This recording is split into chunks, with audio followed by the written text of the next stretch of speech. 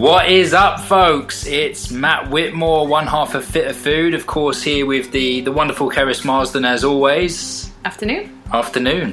Guys, episode number 55, and we've got another epic guest on the show. This week we are joined by a lady that goes by the name of Sarah Doyle. She comes from the beautiful Ireland. Don't take this the wrong way, Sarah, because you are incredibly gorgeous as well, but you've got one of those really lovely therapeutic voices that I could just listen to all day. Yeah, I was going to say that. But guys, Sarah, in a nutshell, is a life coach, motivational speaker, and we actually got to know her through her fella, James Hanley, who we've actually had on the show as well, of Revolution Fitness, and he was on the show talking about strength training for women, etc. So be sure to check that out. And we kind of got the added bonus of then meeting Sarah. We met her recently in person after kind of having an online relationship, if you like, for sounding a bit dodgy. for many months through Facebook and Instagram. But we met her Some in mutual creepage. Yeah, we're just watching you. stalking each other. But we met in Portugal recently on a business mentoring trip, and it was awesome, and we just knew we had to get her on the show. So Sarah, without me waffling on anymore and sounding any more weird, why don't you tell our listeners a bit more about yourself, you know, who you are, where you come from, why you started doing what you do? Awesome. Well, I guess before I kick things off, I just wanted to say a massive thank you for having me on the show. It's a bit surreal for me because I've been following you guys for so long. You're really more than nice welcome. to actually be included in this. So thank you both for having me on board. To tell everyone a little bit about myself, I guess, and tell me to stop if I rattle on for too long. Like you said, I'm a life coach and motivational speaker. My business is called The Better Life Project. Such a good name. Myself Brilliant. and James co-founded what we refer to the Better Life Project, the BLP, it just a little over 2 years ago. And the story behind how the BLP got set up is, for me anyway, a really, really nice and interesting and story that certainly has helped me through the hard times, because setting up a business can be very difficult as well as also very rewarding. 4.5, 5 years ago, I qualified as a life coach because there was always something there that I wanted to be able to do with people to help motivate them, to help inspire confidence, to empower, and to help people in some way reach their potential and flourish. So whilst I was working or studying to become a life coach, I was working in a university here in Dublin, and on paper it was a wonderful job. I was progressing very, very quickly. I was fortunate that at the time when I got the job, which would have been during the recession here in Ireland, so getting jobs, you were very, very lucky, particularly in my field, which was international development at the time, human rights. I was very lucky to get a job where I was not only working on international development, human rights, but I had a very close relationship with the partners that I worked with, 7 or 8 countries across Africa. So on paper, everything was great, but I became increasingly anxious and stressed and unhappy, and the little bits and pieces that made up who I was, I refer to it as my sparkle, just got dulled out very, very quickly. I guess we all go through bad times in work, but this was a bad time for me, and I kind of forgot about all my dreams of coaching and working with people to empower them and to inspire them. But I'm very, very fortunate in that James never forgot about my dream. A few conversations later with myself and James, he turned around to me after we got some very sad news about one of my mom's closest friend's son. He died by suicide at only 19 years of age. Wow. And I've never met him before. I've known we've all been touched by suicide in some way. Mental health here in Ireland is a very it's a very sensitive topic, but it's everywhere, particularly in young men. James just looked at me one day and he said, "Sarah, now is the time. Can you not imagine the Better Life Project Centre?" And this was the first time I had ever heard anyone say those 4 words that have completely changed my life. I just said to him, I actually have no more excuses, because when you learn about someone who couldn't go on anymore, really does afford you a little bit of perspective. So whatever fear that you had around chasing your goals just doesn't seem valid anymore. So I was a year putting an exit strategy in place in work in order to leave that stable and secure job with confidence and start to work on the Better Life project when there was a structure and a following already in place. So the transition for me, because of that year that I put in place, was reasonably easy. It was like floating from something that my old self was quite passionate about into something that my new future self was passionate about. So it was a lovely transition to make. But because of so many things that just happened, I no longer had any more excuses not to set up the Better Life project and to work on it full time. It almost just felt like I never want to live with any sort of regret, and I knew that if I didn't act on that feeling after James said, "Can you not imagine the Better Life project?" that I would regret that forever. So that's how the Better Life project came about. The focus of what it is that we do is helping to empower people to achieve the levels of happiness, health and positivity that they want. Empower and inspire people to be able to think big about their lives, and we help them to achieve those goals by putting a plan in place and teaching strategies and tools so that they can continue to coach themselves beyond interaction or work or programs with the Better Life project. And every time I say we, I mostly just mean, but I don't know why I'm saying we. James plays a massive role behind the scenes with the Better Life project. Without him, it wouldn't exist, but the coaching stuff would be me, and then James, I wish that more people could see what it is that James does, because his input and his influence has been absolutely incredible. The thing wouldn't exist without him. Has he told you to say this, Sarah? Yeah. Totally. He's actually sitting behind me. Has he written a script for you? Absolutely, yeah. If you say this, Sarah, I'll give you a chocolate bar. Or a cup of coffee. Yeah. So that's kind of how the Better Life project came about. That was 10 months ago, so I've been 10 months onto my journey of being self-employed, 10 months into the dream, which I still find quite surreal.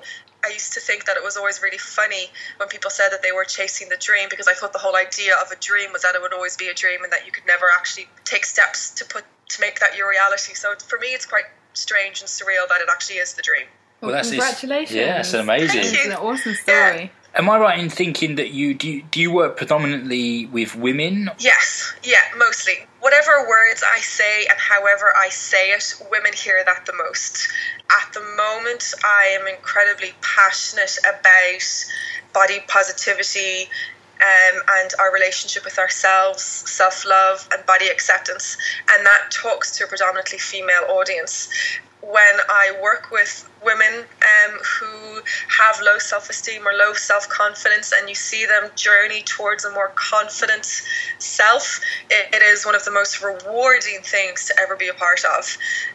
I've been that girl before with high confidence but very low self-esteem, and when you have high confidence and low self-esteem, it's a very, very confusing place, because the internal dialogue, the struggle is extremely intense, because you can do the things that you want to do.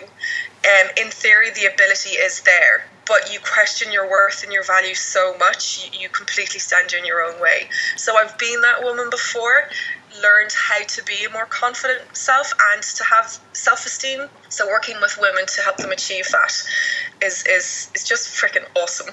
Do you know, it's really interesting that you mentioned that, because we ran a 12-week optimal body program for women where we covered everything from nutrition to mindset, and that actually came up that we did a webinar just on it's a bit on life coaching and mindset, and somebody posted on it and said, I've got all the confidence in the world and zero self-esteem, and it's funny because when you see people online and you see them speak, and the person in question had a job that involved her getting up in front of audiences, and I just never once thought that she doubted anything about herself. That's not the impression that I got, but actually she was almost crippling herself with this inside. So it's so interesting. Yeah, and I think this is the perception.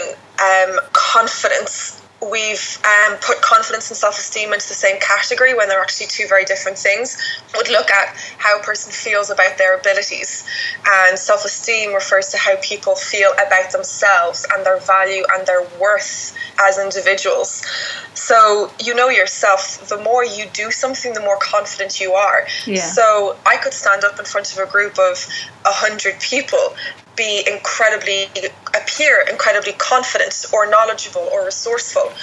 But once you learn how many times I've stood up in front of that many people, you'd understand that with practice comes confidence, and that's another, I guess, really it's a poor understanding of the whole idea as well. Confidence is not a gift. It's not, yes, some people have more than others, but that does not mean that someone with low confidence won't ever develop and grow. It comes with practice, but we think that by talking our way to increased confidence, we'll magically get more confident. Whereas, the key is just staying in practice and taking action. So yes, the person on the stage who talks to 100 people and appears confident probably does that for a living, or if not for a living, has racked up some serious amount of hours doing it. So we train it essentially, don't you? So just like any, working out in the gym or getting savvy with food prep, you're training your confidence in a way. Mm.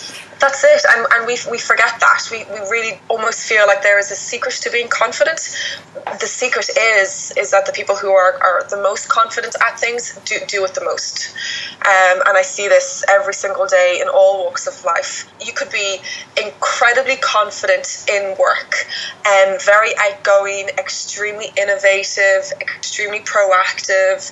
But if you were to go out to a bar with a friend, and this hot guy came up and talked to you, you wee your pants a little bit, burp in his face, and go bright red because you have no idea what's going on. You have absolutely no confidence. And is this coming from personal experience, Sarah? Instead of taking it head on. Did that actually happen, Sarah? That's what we want to know. Is that how you and James met? Totally. We stared at each other from across the gym, and I had to run to the bathroom. But we forget that about confidence, and it really is some of the most simplest things to do, but you just go out there and you just take action on it.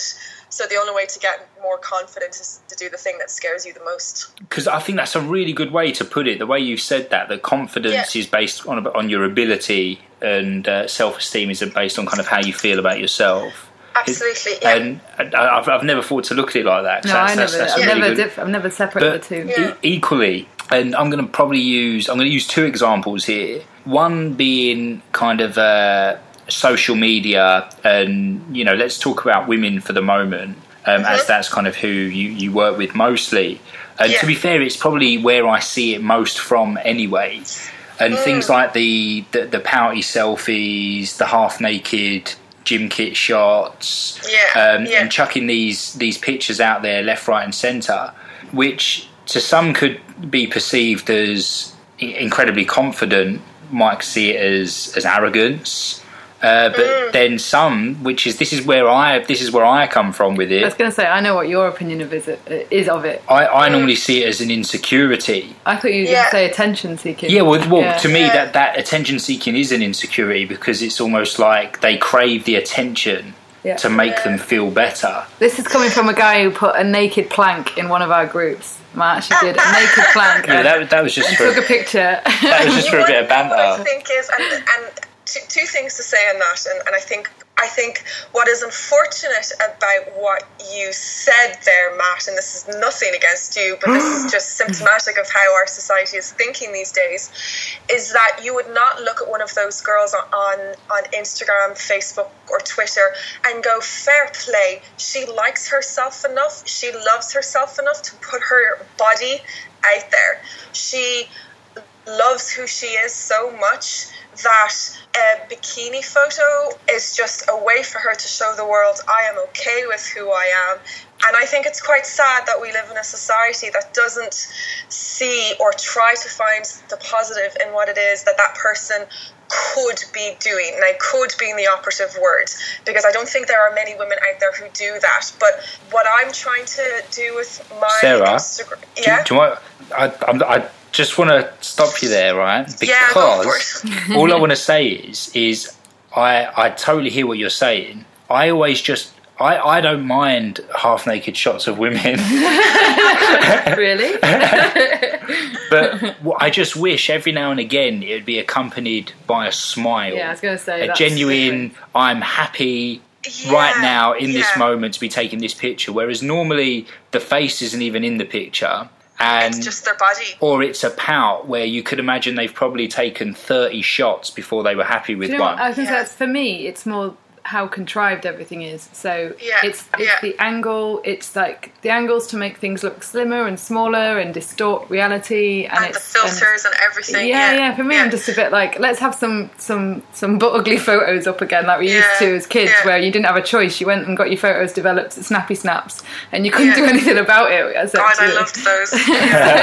So like, where are those photos? You had no idea what was coming. It was always so exciting, wasn't it? Precisely, and it's like, I guess that's so what I'm always very, very careful of. If you guys were to look at my Instagram or my social media, any of that sort of stuff, I don't follow those girls on Instagram, and kind of went through a phase with my Facebook of culling anything that didn't have a positive influence on my life in some sort of way. Because a long time ago I realised that to become more confident, I had to understand that I was on a journey. It wasn't something that was going to happen in a day or in a week or in a month.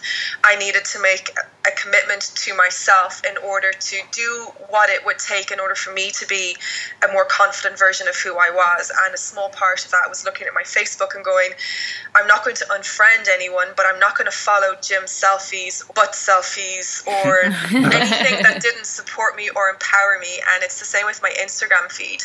My Instagram feed is full of Ashley Grahams and Catherine Budigs and people that spout positivity and body acceptance and self-love. So I'm lucky, I think, that when I go into my Instagram account, I scroll through all of this incredibly empowering stuff and I walk away going, well, that was freaking awesome, and it inspires me to do something similar as well. But I know, and particularly with the younger folk, you're 19 or 20, it's like our value is measured by how tight our abs are and how perky our bum is these days.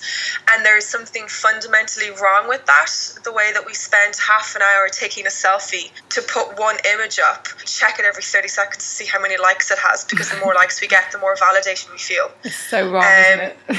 But there are people out there who are fighting that. There are people out there who are leading the way to body positivity. We just need more of those. We need these people to play a bigger role in the lives of young women who feel insecure, because when you see someone who's got a little bit of jiggle and a whole lot more sexy than someone else, you're going to feel better about yourself, because it's when you think that you're the only one, or when you think that you have to be like the majority, that's when shit starts to get really crazy. But the majority of women, there are 4.5-5 billion women in this world, 8 of them look like supermodels. But those 8 women are everywhere. We don't see enough of the curvaceous, voluptuous, who rock their curves, own it, and have the levels of happiness and confidence that some young girls think that you can only have when you have abs and a tight arse. I was going to say, Sarah, do you find, because you work at home, like as an entrepreneur, and I know I found this, so I'm no longer in an office, and training wise I've just been going to yoga, which isn't perhaps as social as when I used to train with Fit to London as a crowd, and it's almost like the less interaction I have with other women, the more I'm losing a sense of reality, like you've just said. So because I'm surrounded by six-packs and selfies and pouts, and I'm feeling more pressure to be like, I need to get some makeup on. I don't wear makeup, and I think I should probably put makeup on in pictures, because and it's probably because also there's not enough actual interaction happening anymore between women. It's all on, everything's online. But equally, I think, because I want to put this out there as well,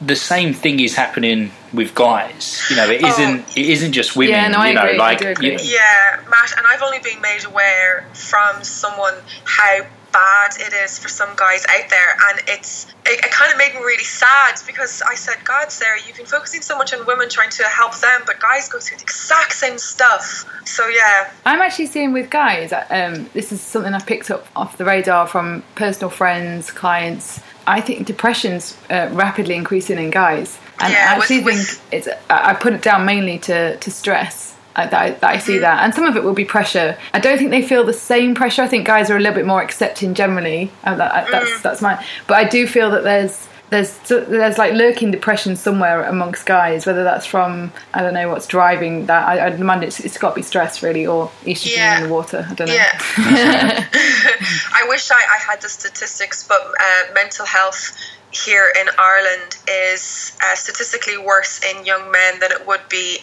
women of the same age. Oh, really? And for now, I'm speaking colloquially here, and off my memory as well.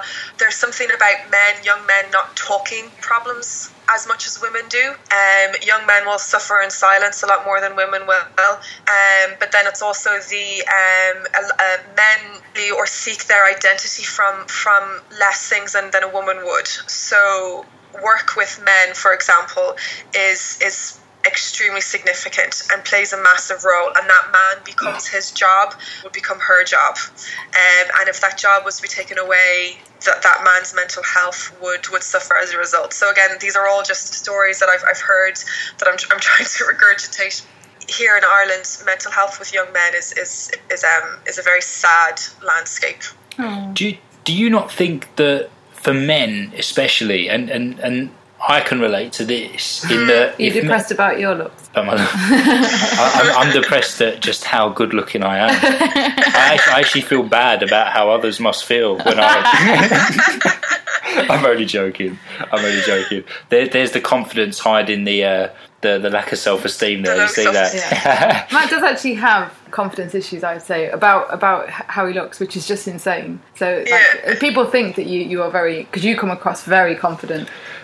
But then you ask me questions that I'd expect a girl to ask, like... Does my bum look big in this? Yeah, basically. You always say yes. My legs look small in this. But do you know, for me... Don't worry, Matt, we can talk after this. Cool, thank you, Sarah. I'll totally give you mates rates.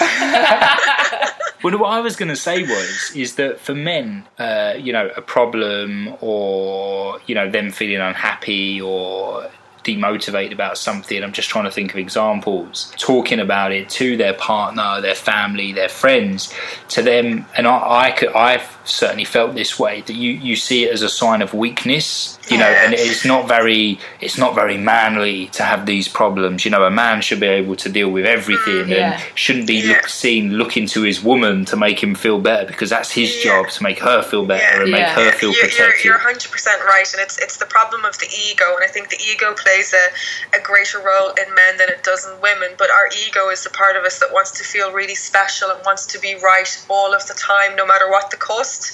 So if it means that we suffer alone and we suffer in silence, we will do that because we need to protect our ego. And I think that when we can shed ourselves of our ego, when we can let our ego go, which is something that since our trip in Portugal I've been actively working on, because it was most definitely an issue for me. You start to see yourself a little bit more authentically, and you start to see your true self a little bit more. But it's really, really hard, because you spend 29, 30, 40 years living with this ego and allowing it to dictate how you need to manage your emotions and how you need to manage and interact with society. And then all of a sudden you realize it's a problem. What are you supposed to do with 30 years worth of behaviors and attitudes? It can be hard. You can overcome it when you have a clear vision in mind of what it is that you want your life to look like. You ask yourself a question: will talking about this issue, will seeking support help me achieve that vision? And the answer is always going to be yes. The answer to should I get help is always going to be yes. But sometimes we just don't let ourselves ask that question because we're not really clear on where it is that we want to go. So I think there's no shame in asking for help. It does not make you weak. It makes you incredibly courageous and incredibly wise.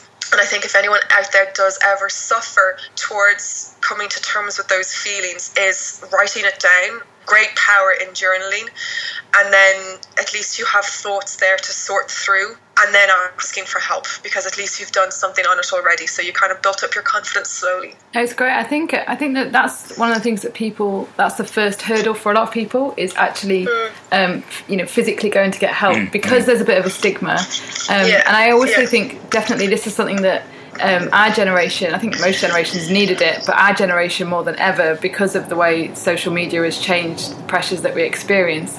But it's almost like if you said to some people, I'm going to get a coach or have counselling, or, you know, I think like parents and grandparents would sort of look at you and roll their eyes, like, what are you doing that for? You know, like it's really misunderstood, and there's a slight stigma there that you have to overcome. But I actually think, for me, working with clients on nutrition and lifestyle and training, dealing with a lot of what you're talking about first, and I'm sort of like, wait, before we do anything, we need to sort all of this out, because it's driving really poor nutritional choices and lifestyle habits.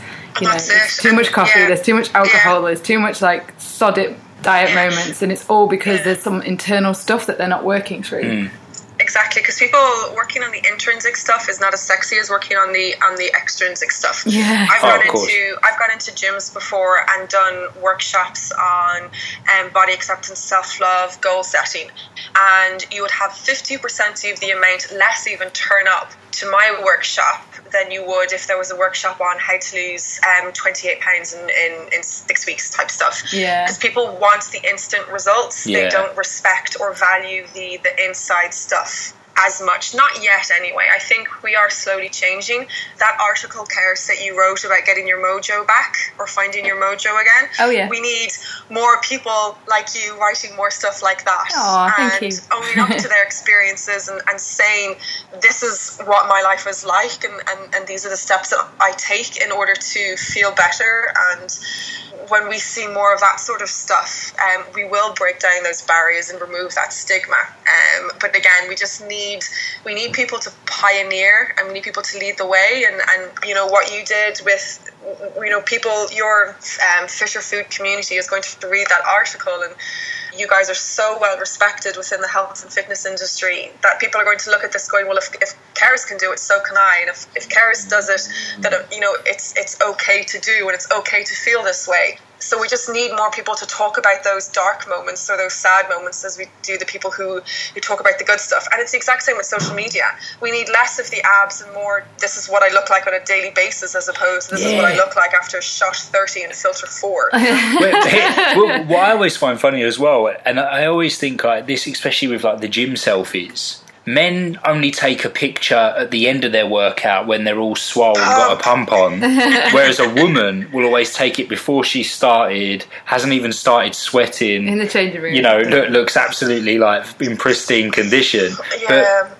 To me, I'd almost it's so weird. It really is. There's a whole lot of people in Ireland using this ridiculous ab check selfie. I find it really, really upsetting. So I decided to create a self-esteem check and a self-confidence check. Oh, nice one. Because I think we can use social media is only as bad as we make it. And unfortunately, there's just a lot of people who have turned it into a very shitty... Oh, we're going to edit that out. I'm only joking. That's fine. That's fine. I think there's just a lot of people way. And I think what we need social media to do is to capture the essence of our effort and what makes us up on the inside, and we need to focus on the intrinsic stuff, and we can use social media to do that. I, you know, would regularly put up stuff going, working on my mental fitness like I'm working on my physical fitness, and we need to tell people that stuff is okay to do, and we need people to understand that you can increase your happiness in the same way that you can increase your health, and you can become more positive and more confident in the exact same way that you can become healthier, or that you could become a better reader or a better pianist. People think that these skills are completely fixed and you have what you're born with, and that's so far from... So stuff like ab check selfie, I just find incredibly self-indulgent and completely counterproductive, because when you're 90 years of age and you're lying on your deathbed, you're not going to care whether or not you have abs, because you're probably going to be pissing into a bowl. That you're going to care about are being surrounded by people that you love and people that you care deeply for. I was at a funeral there a couple of weeks ago. One of James's relatives passed away at a very wonderful age. And I just looked at James and I said, James, when I die, I just want to be surrounded by everyone. That's the only thing I care about. I just want to have everyone who I've ever made an impact on celebrating my life, and that's it. And it's going to be massive at the funeral. We put so much energy into working on our abs. We don't spend as much time working on our relationships, working on ourselves, on achieving a vision, working on making an impact in this world, working on helping people. Our attention goes where our energy flows. And if we're always obsessed over abs, we forget that there's so much other stuff out there that will enable us to live a really good life. So we can use social media for that sort of stuff. We just need to think a little bit more creatively, I guess. It's so interesting that you give that example of the abs, because I don't know if you've seen Ruby Wax has got a tour at the moment for her new book. Okay. We actually went to see her speak, and she speaks about depression. Okay. It's a phenomenal play, and she talks about how she ended up with depression. She's on medication for it, and talks about how stress and social media and her lifestyle basically sort of drove that situation. But one of the things she talks about is this obsession. She actually has a Swiss ball on the stage when she's talking, and she's doing crunches, and she's saying about the pressure to have a six-pack. And then she says, and why do we want the six-pack? So we can go home and star in our own Lynx advert or whatever it might be. And it's so ridiculous. Like, why do we want it? It's not a sign of health. And we keep having to say this to people. You know, I know several people with six-packs who are incredibly unhealthy. And I don't mean because they starve themselves. I mean because they genetically got one, and they can eat what they like, do no exercise, and they have a six-pack. So it's not a sign of health. It doesn't represent health, but for some reason we've decided it has. Or happiness. Exactly. Or happiness, yeah. But then the other flip side of it, I was going to say, with the Ruby Wax stuff, it is a brilliant play, but I also think there's a bit of an element of one of the messages she's giving is, if we're depressed, talk about it, which is great, but then the depression is slightly genetic, which I also agree with. But I think there is so much that you can do to empower yourself, and that's the stuff that people aren't realising. So I'm seeing a lot of I'm depressed, and I'm going to put that up on Facebook and say, you know, it runs in my family, I've got it, I'm cursed with it, sort of thing. I'm not ashamed to say it, but, you know, equally I'm sort of like, there is so much you can do, and you don't even know what exercise, counselling, support, psychotherapy, nutrition, sleep can do for you, you know, like, so those are messages that I want to sort of get out there as well. And I 100% agree with you. I saw this post on Facebook that described a little story saying that a young person went into a doctor's and said that they were feeling depressed, and the doctor prescribed 3 30-minute exercise sessions a week, daily mindfulness, and good food. And I just walked away saying, that's it. That is what the answer is. Don't go diagnosing yourself with depression, anxiety, or stress until you address your lifestyle and remove all of the assholes and wankers from your life. I think it's really important that we do that. That's happiness, and the one thing that I find incredibly liberating about the journey, my own journey, is that I read a book a while ago called The How of Happiness. Spoke about the science of happiness and described it in a very accessible and readable way. And it says that you can take control of your happiness, you can become happier, but it does take work. And that's not a very palatable statement for so many people, because we think that we are born happy and those levels of happiness is what we will have for the rest of our life. But if you could imagine happiness like a pie chart, 50% of that is made up of your genetics. So 50% is fixed. 10% relates to your circumstances. And it's strange because we spend about 80 or 90% of our time, energy, and resources working on only 10% of our happiness. We think that abs, car, house, flashy partner, big ring, we think that this will make us happy. But yet scientists across the globe have demonstrated that it only represents 10% of your happiness. The remaining 40% are intentional activities, things that you can do on a daily basis to increase your happiness, that you can take control of on your own. You don't need a doctor for it. You don't need a coach, a nutritionist, a psychologist, a therapist. You don't need your mom or your dad. It's on you. And for me, that is such an empowering fact, because it means that when I'm having a dark day, I know that there are certain things I can do to lift me and to empower me. If I'm ever having a dark day, I will think about my future with James, and I could be brought to tears because of how happy I become thinking about what it is that myself and James will do in our future. Whereas 3 years ago, if I was having a dark day, I would have gone shopping and gotten a manicure and retail therapy and all that sort of stuff. And that stuff is nice and it's pleasurable, and it makes me happy, but for a short space of time. And women everywhere are now going, oh God, that's me. I go shopping. But it's okay, and I want people to say that that's me, because then they will be able to turn around and go, well, what can I do that is more than just putting a band-aid over the problem? Because that's what things like retail therapy is. That's what getting a new phone is. It's short bursts of pleasure and cheer, and it's very transient, and it's not going to do anything to support you achieve long-term happiness in any way. Who is it? I think someone said it was actually at our academy. We had a guy, he's a strength coach who does some mindset stuff, and he was talking about how I think it's Apple have cottoned onto this, and that's why they keep releasing new versions of everything, because they know this is what people are doing. Like, we're so unhappy in life, we just want new things all the time. No, but do you know there was a program on this about, and specialists, I mean, it was a while ago now that I saw it, took like thermal imaging or whatever, scans of people's brains when they were in an Apple store. And they were saying that the part of the brain in the people that are these Apple addicts, that buy every single Apple product that's on the market, the same part of their brain is kind of like going in full effect as those that are highly religious. Yeah. So it's they've kind of very tapped into the whole cult aspect of things, in that these people will buy the new iPad, even though we only released one 2 months ago, because it's slightly thinner. They want to be the first ones that have got it. Hence the reason why people take a day off work to queue. It's insane. But it's also, there's this thing, I don't know if you guys have heard of it or not, I came across it in the same book, but it's called hedonic adaptation, or the hedonic treadmill. Basically refers to our tendencies as human beings to get used to something very, very quickly. So, I don't know, if you guys were in the room together and Matt farted, you'd get used to that smell really quickly. I'll never get used to that smell.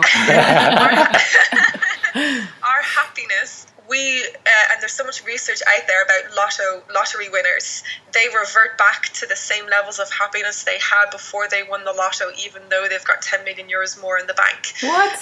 And it's crazy. So, if you guys, it's the same thing that Apple have probably cottoned on to. The reason that they can release new iPads or new iPhones so regularly is because as human beings, after a matter of months, we're no longer impressed or satisfied with what it is that we have.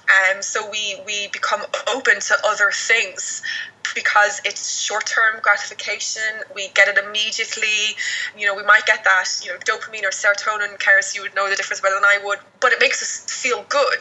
Chase that pleasure. That pursuit of pleasure is crazy. And the beauty industry, the health industry, media and technology, and they all know this, and they've taken advantage of it and us as a result. And they know that we're going to get bored of what it is that we have, so they'll just throw something else out there that'll cost 500 euros and people will buy it. Crazy. It makes so much sense, actually, because I was saying to Matt, one of the things I've done recently is, I was saying to you before we went on this call, was I've ditched coffee, and because I've noticed I wasn't really enjoying it anymore. But now it's like, if we go out the weekend and we're going to go and find a nice artisan coffee shop, I know I will love every sip of that coffee.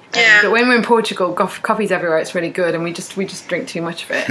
And I was just losing the appreciation for it. I was saying to Matt, it's not really doing it for me anymore. So I don't know. I totally get that, and I think it's also why people find it so hard when we're working with people online to commit to something, because when it's new, when we do like a 28-day challenge and it's all new and it's exciting, and then when we're like, oh, by the way, it's like this for the rest of your life, then it's become, oh, bloody heck, like it's suddenly, it's just not, no, it's not exciting anymore. And that's when I think people flip between training programs, nutrition programs. They're always, it's what's the new next big thing. And that's why these classes like Barry's Boot Camp and whatever it may be are storming it, because it's like they'll come up with something new. Gyms are always trying to come up with new grit classes or whatever they're called. We enable it, which is the worst part. Some people do, they enable that. that. Yeah. Like I see it all the time with my clients or with James's clients. They want new, sexy, they're chasing programs. The novelty factor is huge for them. And you're sitting there and you're going, go home every night, express gratitude for what you have in your freaking life, dream a really big dream, work on being consistent. Yeah, absolutely. But they won't do that. The people who chase programs probably aren't that grateful for what they have in their life and aren't really sure about the direction that they want to go in life. Yeah. So they're always looking for something new and different to give them something new and different to think about. That's definitely, I mean, the factor that I'm starting to look at more with clients is their careers. Because if they're just sort of plodding along, and like you've said, there's no vision, there's no sense of achievement, there's nothing to drive them to go to work and perform every day. Wow, this must be like, as much as being an entrepreneur is incredibly stressful and a real roller coaster, I'd rather have that than what they're experiencing, which is just like, you know, just getting up, you know, just going through the motions every day. That's just soul destroying in a way. Absolutely. And I think because we are entrepreneurs or small business owners, we have to have a long-term plan in place in some way. And I think because of that, it's easier for us to create that vision that we want for ourselves, even if it's a 5-year vision or 10-year or 15-year. We know what that big picture is. But if you're just plodding along, working for, it's hard to think and to conceptualize your future, because so much of it feels like it could be out of your control. I always remember, there's one bit of advice my dad gave me about a career. My career was just never stagnate. Yeah. Always keep scaring yourself, keep challenging yourself, keep moving forward. And when I was in an office job and he knew I was cruising because I was well paid to do very little, he was like, I'd go and visit him and he'd go, how's work? And I'd go, oh, it's all right. And he'd say, you're cruising, you're not challenging yourself, you're wasting all of your abilities and talents and stuff. I'm like, oh, right then. Yeah, and then when I said I'm going to be an entrepreneur, when I said I was going to be an entrepreneur, he was like, What are you going to do? I said, Dad, I'm going to be a personal trainer and run a fitness company. He's like, oh, God, well, what was the point of going to university and getting all your qualifications? he's changed his tune now, though. Yeah. But Sarah, I was going to say, so what would you do if, let's say, someone has come to you? Because a big thing that I'm seeing now, and I'm reading a lot about this in blogs and articles and on Facebook, social media, that there's this element of where people, I suppose, they either don't deserve happiness or they don't deserve to feel how they feel, because they look at their life and they think, I've got a job, I've got a roof over my head, I've got a husband who adores me or a partner that adores me, I've got fantastic children, I've got everything that anyone ever needs in order to be happy. Just a little something that's, you know, that should give me that spring in the step, and it's not there. Is this you deep down inside? You're trying to get some free advice? No, but it's almost like sometimes I think people... I was going to say, have you been talking to one of my clients, because you've just described her down to a T? Oh, really? But I just think I see it so often in the, and I was the same in that, you know, we could list down right now all the things that we've got in our life that are amazing, and that's a great thing to do, because it's always good to just, you know, get some perspective on just how fortunate we are. But then equally, like you said at the beginning of the podcast, there's nothing wrong with just wanting, you know, a little bit more out of life, and that doesn't necessarily mean more money or a bigger house or more holidays. And I just think, what would you do with someone like that who kind of almost comes to you and says, you know what, I've got everything I need, but I'm not entirely happy? And for me, that person doesn't understand their value or worth as a woman or man. They don't understand their value or their worth, and their focus is on 10% of the pie that I mentioned, that is circumstances. I have all the physical things that I need to be happy: kids, husband, job, money, house. So I should be happy, but something still doesn't feel right. It's because we've limited ourselves to focusing our energy on trying to appreciate that 10%. And we focus in on that 10% so much that we've actually neglected so much more of what makes us happy. So we need to demand a higher standard of life in general, and that's not moving to a bigger house or changing the car or revamping the wardrobe. That's going to be challenging our ourself, our inner self, to grow and develop and flourish in some sort of way. Because the people that have stagnated, the people that are stuck in ruts, are, I believe, the word is languishing. Maureen Gaffney, she's a wonderful Irish psychologist, wrote a book called Flourish, and she described those people as languishing. I hope I have that right. But these people just need to tap into their potential a little bit more, and they need to dream a little bit bigger. And in order to do that, they need to understand that life is more than just that 10%. It's more than just our circumstances. The people in our lives, I think, are the most important thing in the world. But we could have the most incredible people in the world and still feel a little bit empty and a little bit stuck. I think until we find what that passion, what that purpose, what that drive is, we will continue to feel a little bit stuck, and we will feel guilty because of it, because we're going, well, I have everything that I need in order to be happy, and I'm not happy, and I feel guilty, and so I'm going to put loads of pressure on myself to be happy, but I'm still not happy. We need to look beyond that 10% and try to actually find something that we're passionate about, and in some way find our purpose. And I think when we can find and live that purpose, we will be able to flourish, and that's when I believe that you will find true happiness.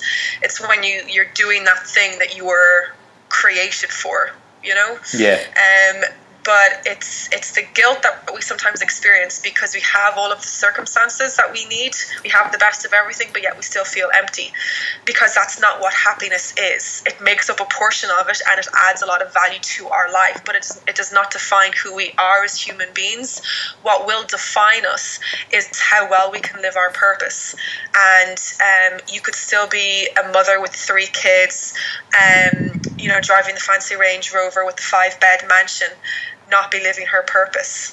I'm not taking away from the role of mothers in any way, or from being a mother, or from being a wife, or a homemaker, or any of those wonderful jobs that you can do. But I do feel that we have a purpose, each and every one of us, that we were born for some sort of reason. And if we're lucky enough, we get to figure out what that reason is. I think if you, I think some people out there, you just have a sense of like you just said, you get this sense of whether you've got more in you, or you wanted different things for yourself. And when we did a similar course of coaching as to what you offer clients, and I said I just highly recommend everyone get in touch with you if any of this is resonating with them. And we were asked to do loads of reflection, and I was saying to Matt, and I think you were there at the time, that I remember in my 20s when I had an office job, I had a house, I had a partner, good relationship, loads of friends, and I kept going to bed every night and going, is this it? Like, is this what my life is now? Is it family and settle down? Like, I just maybe thought, I don't know, and I kept saying, is this it? And it just went on for about a year, and it used to do my head in, and turns out it wasn't it, and sadly we split, but I did go on to find a completely different career, and sadly. No. Sadly. But then I met Matt, and obviously we launched this, and it was because I think deep down inside at that point I'd go to the gym a lot, so I knew there was a passion there, and I was doing the masters in nutrition, but it was all part-time, it was all like a hobby, and that's how everyone saw it, Kerry's hobby. But I had that nagging feeling of like, I'm sure I've got more in me that's not really because I think there's so many. Sorry about the plane going over. This is something that I've only started to understand and work on recently. But if life is made up of energy, it's our physical energy, emotional, something else, mental and spiritual. So I was always quite good with the physical, emotional and mental stuff. I kind of felt like I had that down. But the spiritual energy, like anytime someone said the word spiritual, I kind of just got sick a little bit in my throat, and I was like, oh God, if you break out the crystal ball and the beads, you've lost me. I'm going. So goodbye. And I completely resisted anything that I felt had anything to do with spirituality, because I just said, screw you and your spiritualism. That's not me. But I read something somewhere that completely changed my outlook on it within a second. But it basically, this author, I can't remember his name, but he defined spiritual energy as understanding what your vision and purpose is in life. Oh, that's good. And I thought that was incredible, and I thought that's something that I could totally get down with.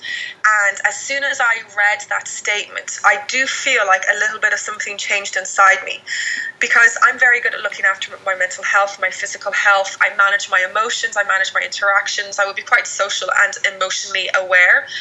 but there was a little something that I couldn't tap into. And Matt, this is kind of like that person that you were talking about. They haven't tapped into that spiritual energy yet. They aren't managing that. And the reason that they're aware that something feels wrong, it's because it's almost like that energy is clogging them a little bit. They need to do something to release that. It's the same way if you guys ever feel stressed out, you might feel a bit jittery and you need to go for a run because you need to release that built up tension. Why can't our spiritual energy be the same thing? Why can't it be a manifestation of frustration and a lack of satisfaction that we have with our life that we need to let go of in some way? And we let that go when we begin a journey towards understanding we can live our vision, how we can find out what our purpose is. So I think there's a lot of people out there who experience frustration because they're not letting that spiritual side kind of manifest a little bit. And I never ever would have thought I would say those things ever. Is that the role that you see coaching fulfilling then, generally, like that, just tapping in, as well as others, obviously? Because I'm thinking that what people are doing that are in that situation that you've just described is probably just going, maybe it's the carbs, maybe I'm not getting enough carbs, maybe I haven't trained enough this week, maybe it's, maybe it's my job. Like, they're probably just chasing their tail a little bit. So like the first, because it's easier to change those things because we have a greater understanding. Nutrition, exercise, and our profession, I guess our profession, our jobs, it's easier to try to fix those things because everyone talks about them. There's always a solution that people are offering, but we don't talk enough about the spiritual side of things. And I'm sorry, I need to be so super clear. I'm not the spiritual stuff is something that I'm only starting to understand and respect now.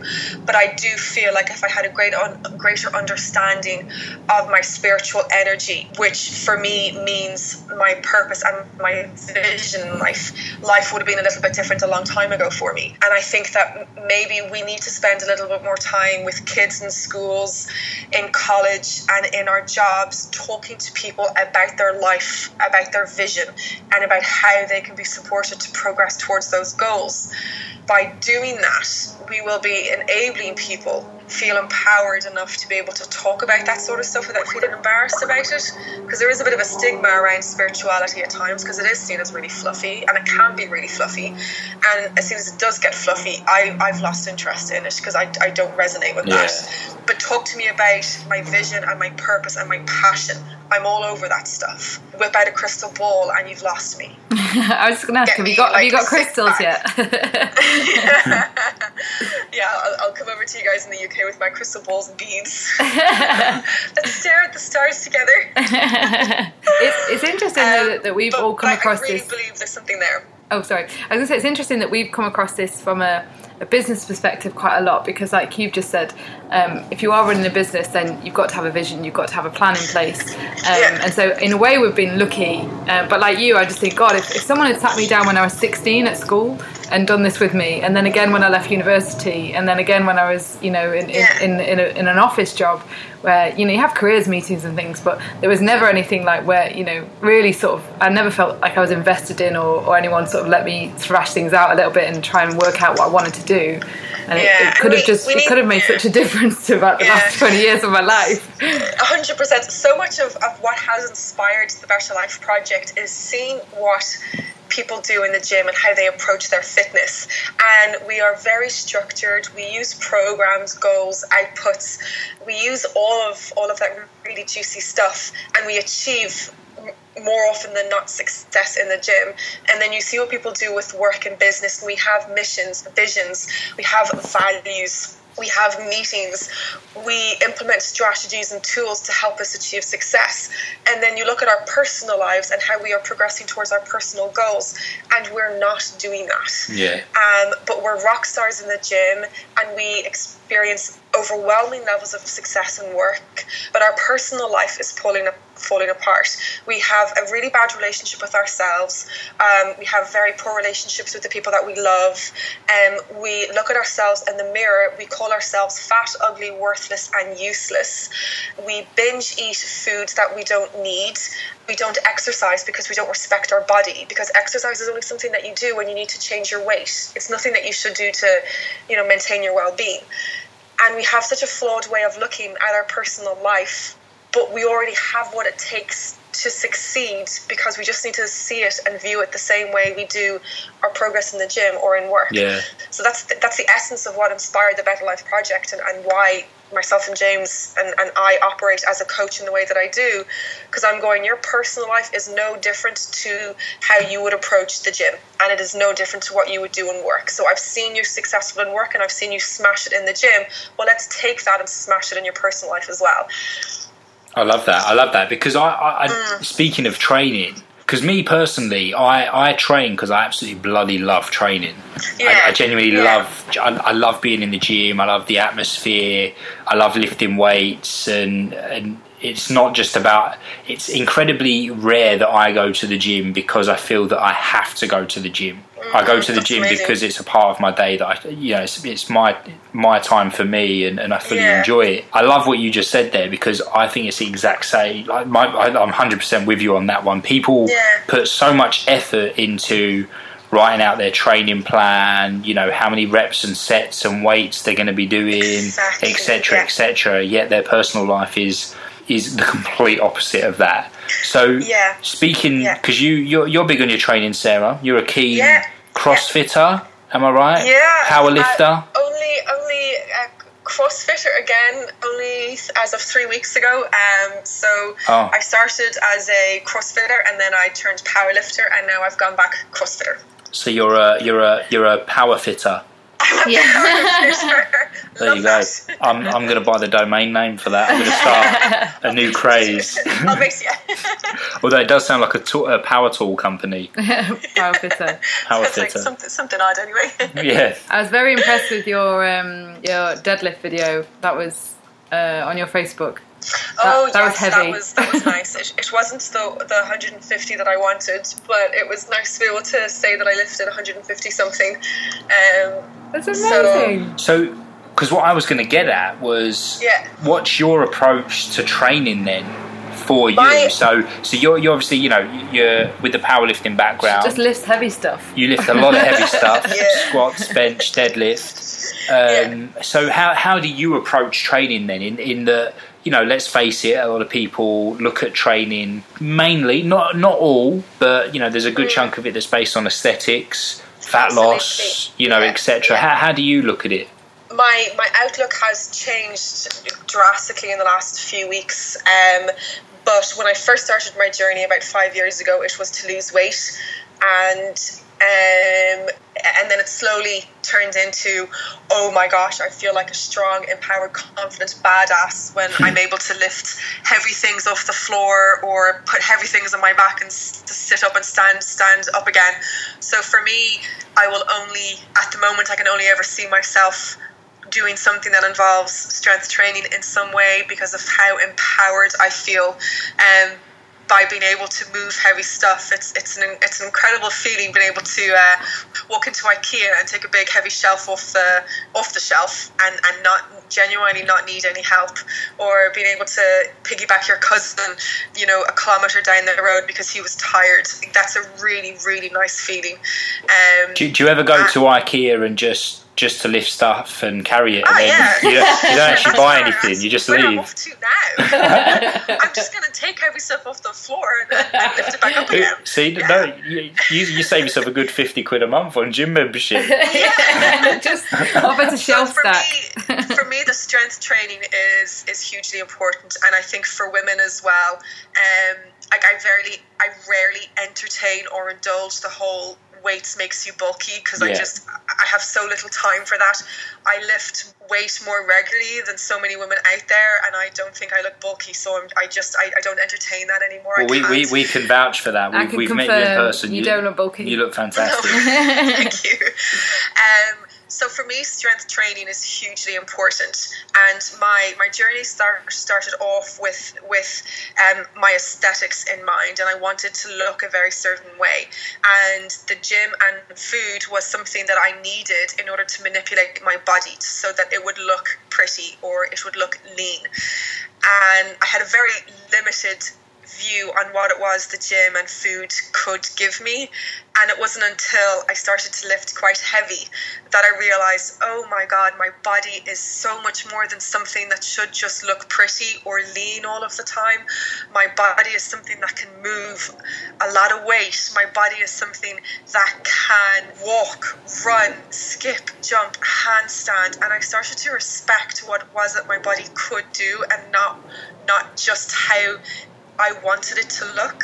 So I went from an aesthetic goal to a performance goal. But then did your aesthetics change anyway? Right, yeah. When I first started on my journey, I did lose, and it was strange. And I probably lost in the region of 5 to 8 kilos, but I didn't notice. The weight just fell off, and it wasn't until someone actually said it to me that I realised. But I was having so much fun in the gym that there was no time for me to weigh myself or to check myself out in the mirror. I was hanging out with friends, and it was just great crack. I cleaned up the diet, so I no longer ate. For me, when I was in my early 20s, a nice meal could have been a pizza that I bought in the supermarket, but one of the good pizzas, and that would have been my lunch, the whole thing. So I never had a bad diet, but I did make some massive changes to it, and that helped. But this was 6 years ago maybe that I would have lost a little bit of weight. It's been so long since I've thought about it, because my focus for so long has been on my performance. But it was strength training and simply making very small changes to my diet that made the difference. I did all of the paleo, Atkins, all of those things, and the only thing they did was make me bloody miserable. The only thing that actually worked was small changes, practiced consistently. I was able to lose weight. Not that I probably didn't need to lose weight, but it just happened because of what I was doing. But the emphasis and the focus is so much on my performance now that I had the same problem with my performance as some people do with their aesthetics. They obsess so much over it. They take all the fun out of their journey. Yeah. And the reason why I lost weight was because my journey was so much fun. I looked forward to every single second of my day. It became a lifestyle for me. The gym became a part of what it was that I did every day, or 4 or 5 days a week. And I enjoyed cooking nice food and preparing meals in a way that I never did before. But then my performance became something that a lot of people dread with their weight loss journey. You put a lot of pressure on yourself to achieve results. You put a lot of pressure on yourself to always be that person who spoke about with your friends, or who defined herself almost by that journey. I'm sure I don't work with people who I don't work with the same sort of people that you do, but I've spoken to these guys. I see them on Facebook, and they have defined their life almost by their ability to maintain their weight and to look a very specific way. Mm-hmm. And that's almost what I became in relation to my performance. I get that though. I can understand that. I think it almost carries the same amount of pressure, in that you, especially from 100%. A strength perspective, you you're always chasing numbers, and I know you set benchmarks just a different type of number, but you're chasing numbers. Exactly. I mean, James wrote a blog about this some time ago, I think, about stop chasing numbers. In that people are so focused on that number going up. But the thing is, I always find, especially with strength enthusiasts like ourselves, the number is always the same thing, and that's the weight on the bar, where they forget other numbers like reps, rest periods, number of sets, etc., etc. It's not just about going heavier and heavier. And I totally got caught in that trap myself, in that you get that buzz about lifting heavier and getting stronger. And it's almost the same as, of course, the way I'm talking now, Sarah, I'm not telling you how to suck eggs. Like, this is obviously for our listeners' sake. I've lost my train of thought now. Oh, there we go. So it's like weight loss, I suppose, in that initially when you start on a weight loss, fat loss journey, the results come quite quickly. You lose weight quite quickly. You're over the moon. Then all of a sudden it slows down, it plateaus, etc., and you need to change up. And it's the same with strength training. You start on strength training, all of a sudden your numbers start shooting up rapidly, and you get used to it. And then all of a sudden it's like, hold on, I was lifting this last week and it felt really good, and now this week it feels horrendous. I'm going to have to go lighter. Oh no, this is awful. I'm getting weaker. What's going on? In fact, I might as well not bother training. I might as well go home because I've got weaker. I haven't got stronger. And you get caught up in it that way. And I think that same with nutrition, training, lifestyle. It's the same thing. It's all about having that step change and then being able to adapt the kind of deeper you get into it. Yeah. I find myself with a lot of workshops that I do on body acceptance, the people that I talk to are trying to lose weight in some way. They're trying to change the way that they look. They have started to obsess so much over their weight loss that they have become more stressed out. They don't really sleep as well. And I don't know a huge amount about weight loss, but I know stress and sleep are hugely important. So it's counterproductive. It was funny because I would say I would spout how valuable or how valid all goals are, whether or not it's health, performance, or aesthetic. Each goal is valid, and if the goal is important to you, then that's enough. But if you've been chasing the same thing for so long and you no longer notice results or you no longer feel any joy, then maybe it's time that you change your goal and you change your focus and just give yourself a break. So I found myself for the first time following that piece of advice myself and gone, okay, I've been chasing the performance goal for a really long time now and I no longer enjoy training. Going to the gym was difficult for me. Going to the gym and it just was hard for me. It wasn't my sanctuary anymore. It used to be my happy place. It used to be where I would go to let off steam and to relax. And it slowly turned into a trigger for me. And it still is, because I've only kind of come to terms with this in the last week or 10 days, in spite of the conversations that we would have had in Portugal.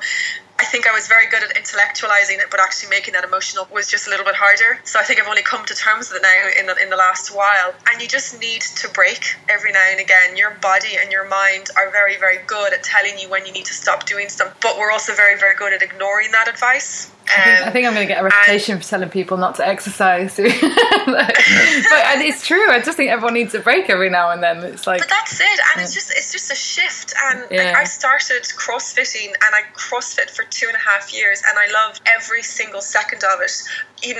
Strength is addictive. I left CrossFit strong, and I became a lot stronger within 12 months.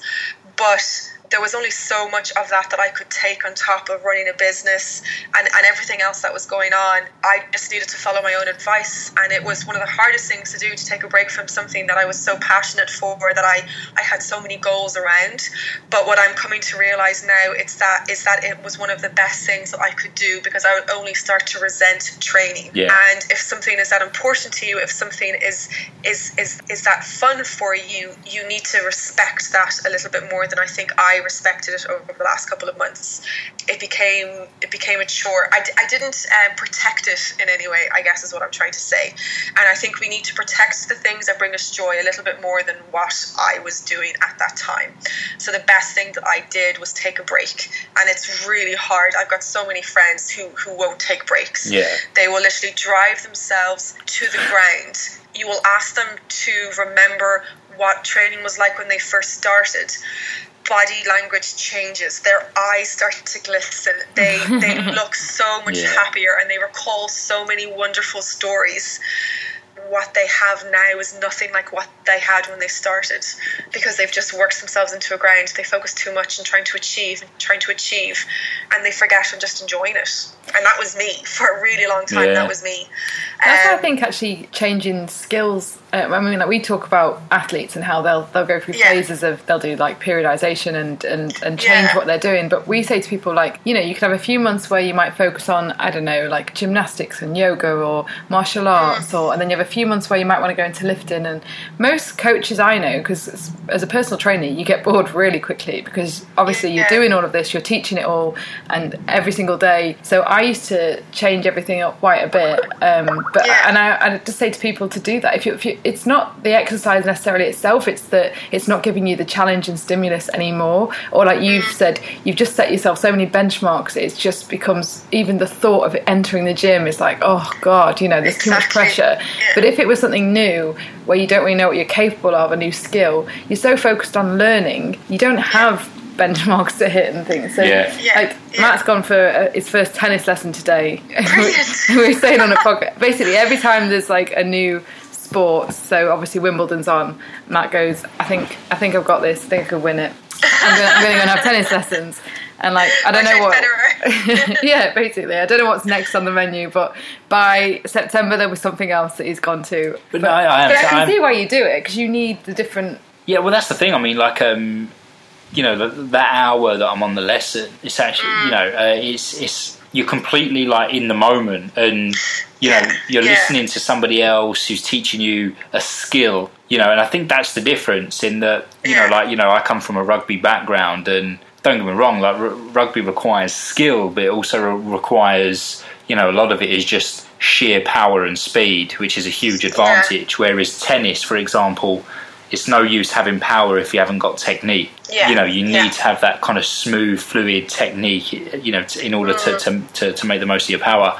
And it's amazing. That hour goes so quickly because you're just constantly learning, and your footwork and how you strike. When you're totally immersed in something, it's like one of the best feelings ever. It's amazing, Yeah, that's what the gym used to be like for me. I used to go in there, and before I knew it, you were there for an hour, and you just had the most amazing workout.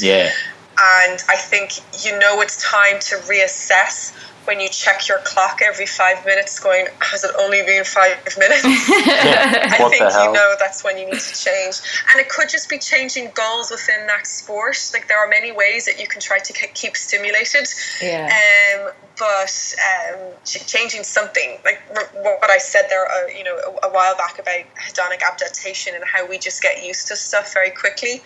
If you're an Olympic athlete, or if you're a professional sports person, it's you know, there's a different motivation there keeping you going, and you persevere through those times. But for most people out there, for the people that you or I would work with, the most important thing to remember is to help that person always have fun and enjoy what it is that they do. That's almost the first thing that we lose. It's just fun. We stop enjoying it, but we think that we have to persevere, because if we don't, we're quitters. If we don't, we're weak. If we don't, people will judge us, or we'll become a failure. And it's not any of those things. It just means that you've needed to change. You need to break. Your body is saying something, and you're going, okay, body, I'll give that to you. You can have your break. No, I totally agree. But Sarah, we're gonna have to wrap it up. It's been time has flown. Time has flown by. No, it's been awesome. Like, really, really good chat there. Amazing. I'm sure our listeners will love it. Yes. 2 things before we go. Number 1, big announcement time. Keris and Sarah are going to be setting up a podcast of their own called Girl Talk, if I'm not mistaken. So obviously it's going to be... We're going to talk about girls. Anything related to women.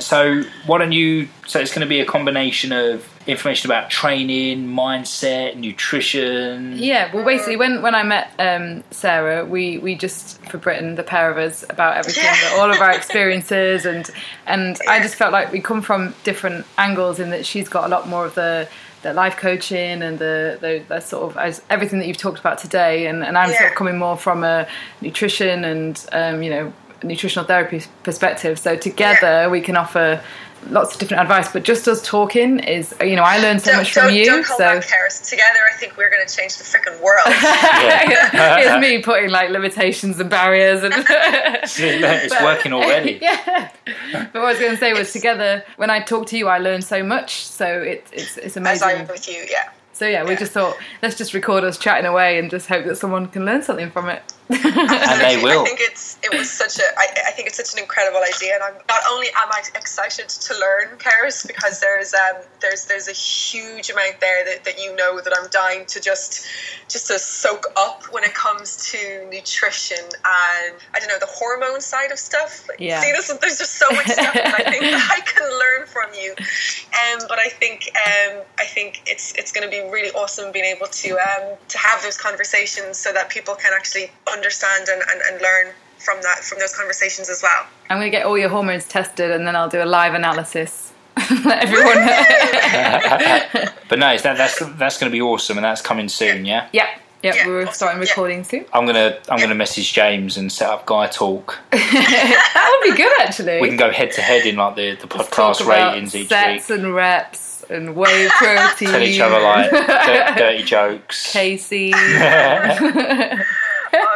be fair, I think that's actually a very good idea. The only problem is Guys and girls. James is a very busy boy at the moment with the new gym coming. So yeah, he is absolutely floored. Oh, so I'll have to hang fire. Yeah, he's ready. Yeah, he's the construction is going to start at the end of August, so they will hopefully be finished by. It'll only take a couple of months. It's going to be awesome when it's finished, though. I can't wait. I'll have to. We'll have to pay a visit you guys over. Have to come to Dublin. I keep saying I want to go. It's my 30th birthday soon. I keep dropping hints. There was another one. Nudge, nudge. Come to Dublin. Sarah, it's been an absolute pleasure. Thank you so much. I know that you are literally sat in your car right now in the peeing rain doing this Skype call, so that's awesome. But Sarah, just quickly before we say ta-ra, you've got a pretty cool book coming out, have you not? I do. So it is called the 21-Day Better Life Project Plan, and it's 21 days to a happier, healthier, more positive you. It is a free ebook, so I am really excited to be able to give everyone in the fitness, fitter food community one. So I had a bit of a brain fart there. And I think there's going to be a link made available in the show notes with this podcast. But it's 21 days of rut-busting tips, tricks, and strategies to empower you to be a happier, healthier, and more positive version of yourself. It's freaking awesome. It's the second edition. We launched the first one last year, and it was incredible. It was so great. I wanted everyone to have it, so everyone is going to have it for free. Like Sarah said, the link will be in the show notes, and we'll definitely get up on the page as well, because it is awesome, and it's important that we get it out to as many people as possible. Spread the love. Yeah, absolutely. Spread the love. So where can people find out a little bit more about your lovely self? Awesome. The website is www.thebetterlifeproject.ie. So check us out there. Make sure you subscribe to the emails. That is, I guess, my emails I send a couple a week, and they are full of really nice stories that will help empower you to think about how you can live a happier, healthier, more positive life. You can find us on Facebook at the Better Life Project Ireland, and that is always just a very fun and playful site. I like to make personal development fun. It's not serious. Yeah. We can enjoy this journey towards personal development more than some people think that we can. So I want to be able to show you guys how fun it can be. And then you can find me on Instagram. I think it's Sarah_the Better Life Project, I think, but you can find Instagram or Facebook, and they're just little bits and pieces of what it is the Better Life Project does and how we work, and we have loads of fun doing it, so I want everyone to come join us. Well, I can say I absolutely love your videos, Sarah. Yeah, I do. They're awesome, they're entertaining, and they get the message out there as they should. But yeah, Sarah, once again, thank you so much. Yeah, thank you. Thank you. No, thank you. It's been, again, I kind of have to pinch myself, guys, that I'm actually having this chat with you, because I've been following you guys for so long. No. I both, like movie stars in my head, and then I saw you guys in Portugal. And then such a letdown. We were such a letdown. You were like so disappointed. So thank you. It really means a lot that you included me today. God, I love everything that you guys are doing. Well, likewise. That's why we had you on. Thank you. Awesome, Sarah. Well, listen, no doubt we'll be seeing you in Dublin sometime soon. Yes. And we'll certainly start hearing more of you when you and Keris get this podcast on the go. Yeah. Awesome. Don't go getting too busy for me, Keris. I know. All right, Sarah. Well, listen. Enjoy the rest of the day, and we will catch up soon. Thank you. Thank you so much. Thank you, guys. Bye. Thanks for listening, guys. See you in the next episode, Bye. and don't forget to share. See you later.